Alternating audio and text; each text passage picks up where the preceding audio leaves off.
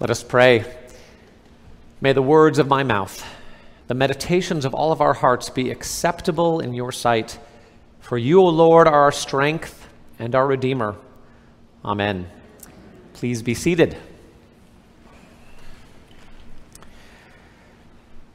Some of you may know that before I was called to be rector of Holy Trinity, my family and I spent 8 years in Houston, Texas, which means that we were well prepared for West Palm summers. You know, at least there's a breeze here. One of the other things that South Florida and South Texas have in common, besides the heat and humidity, is storms, large storms.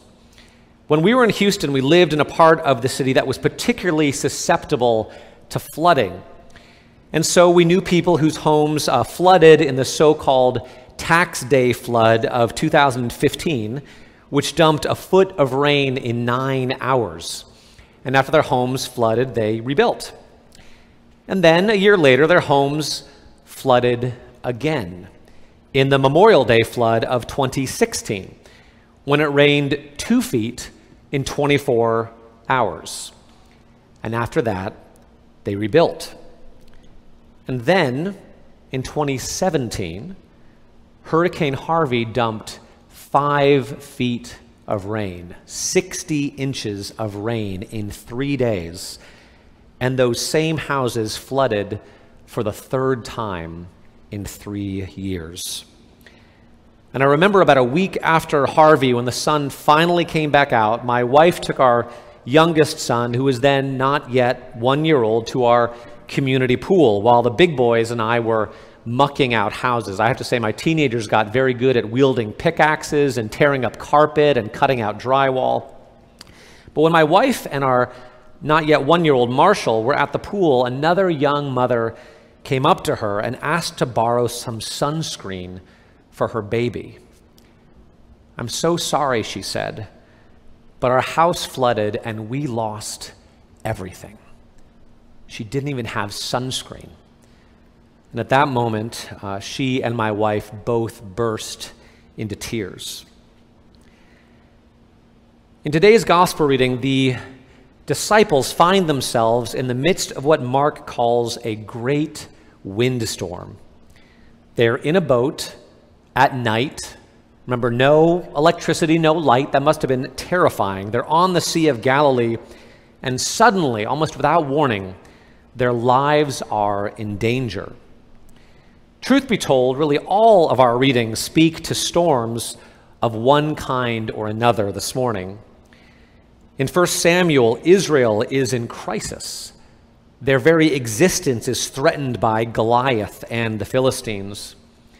The psalm today is a psalm of lament, where the psalmist is asking God, "Have pity on me, deliver me from my affliction, from my trouble."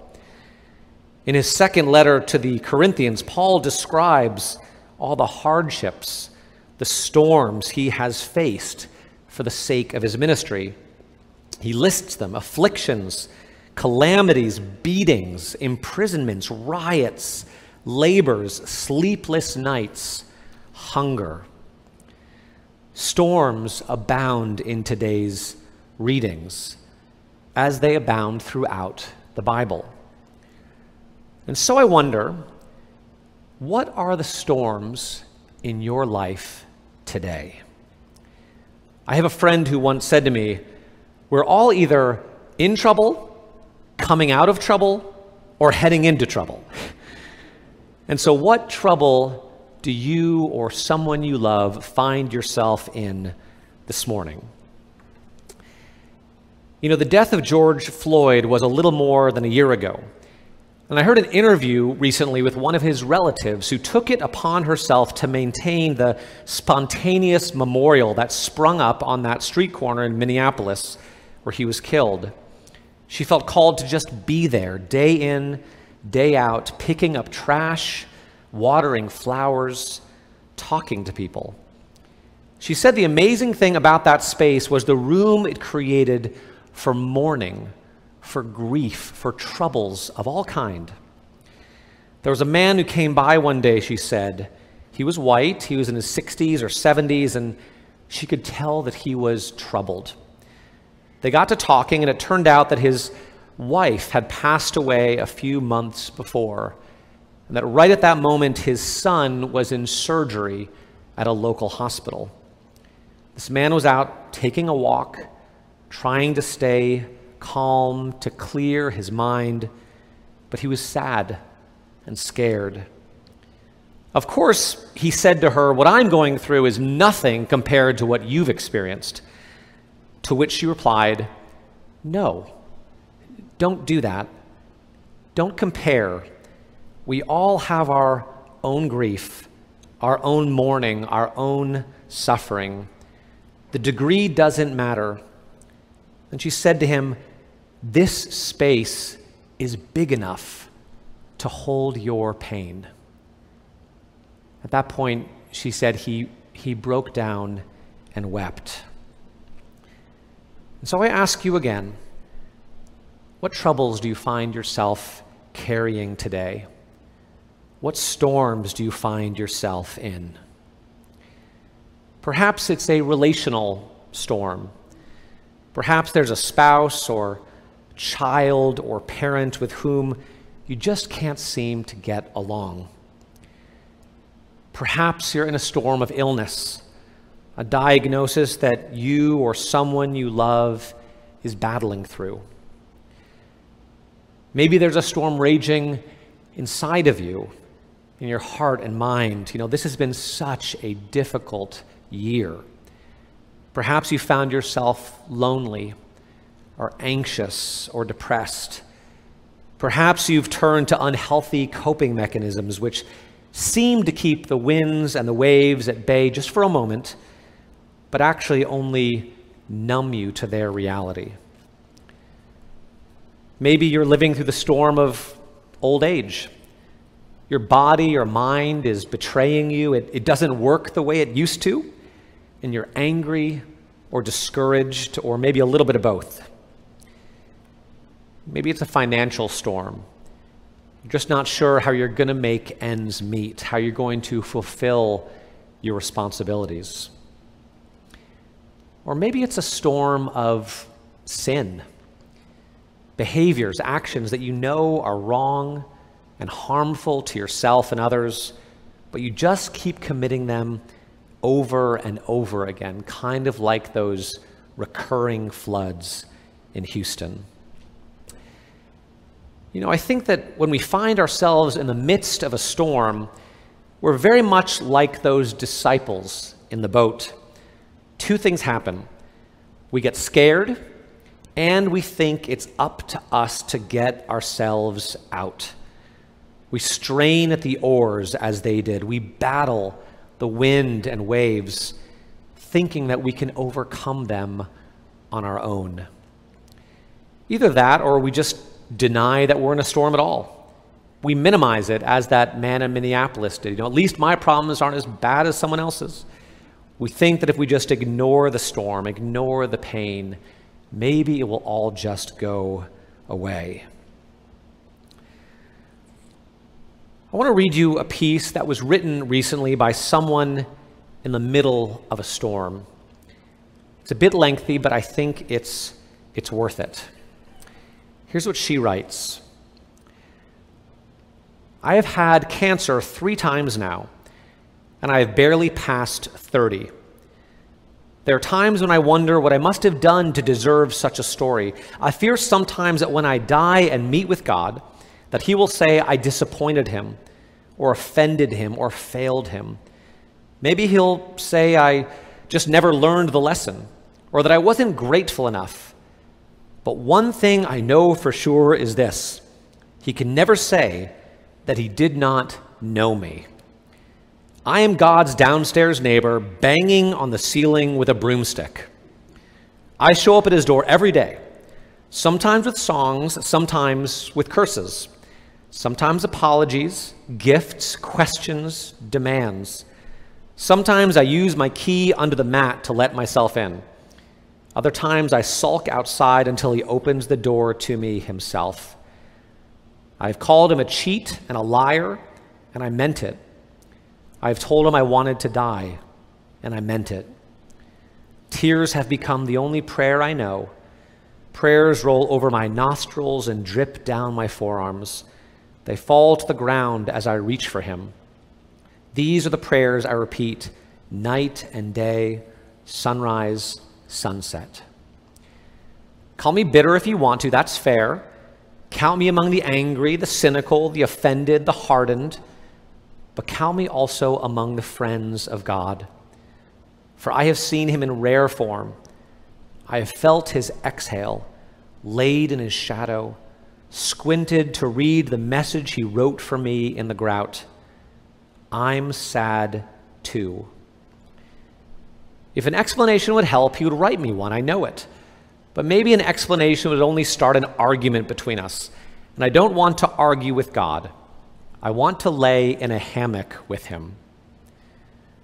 I remind myself that I'm praying to the God who let the Israelites stay lost for decades.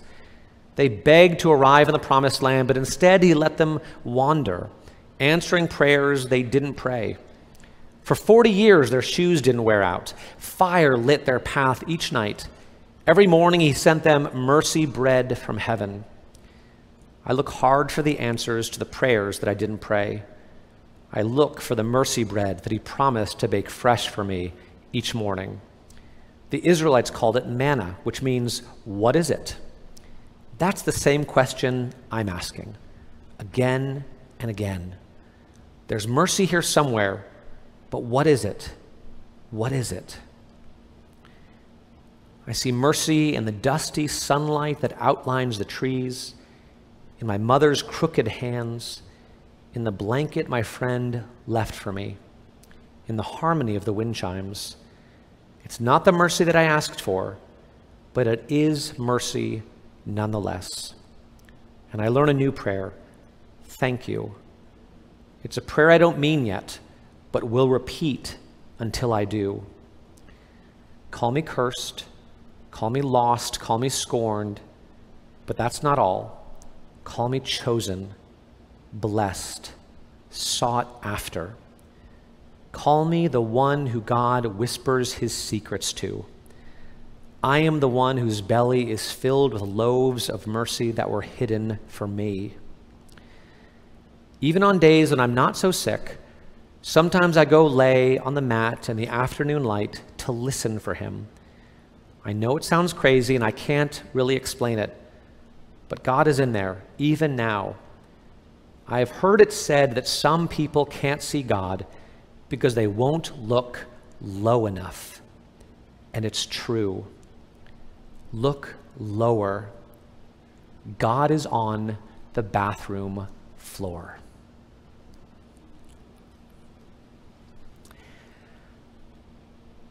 I think the message of this piece and the message of today's gospel are the same. If you want to find God, if you want to find Jesus, look lower, look down. God is on the bathroom floor. He is in the storm. Jesus is in the boat with us.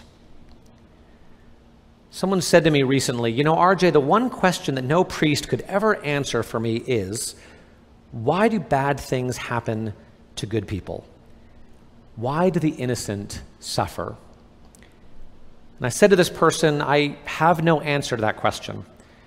But what I do know is that if you talk to people who have suffered, who are suffering, God shows up.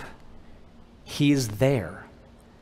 There in the storm, in the illness, in the suffering, there in the boat, there on the bathroom floor.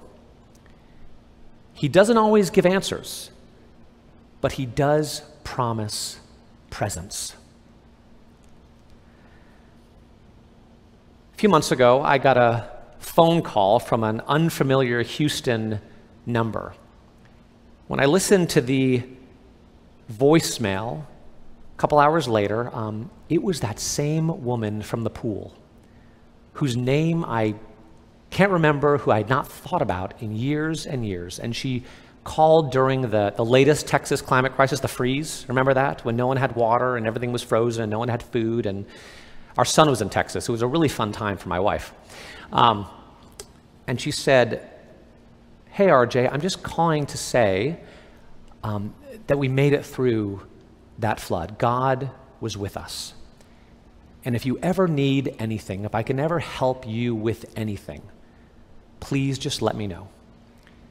I hadn't talked to her in over 3 years, and I don't know the details of her story. What I know is that God showed up, that God shows up. And when he does, he brings peace and stillness and calm, regardless of the storms that may rage around us. Amen.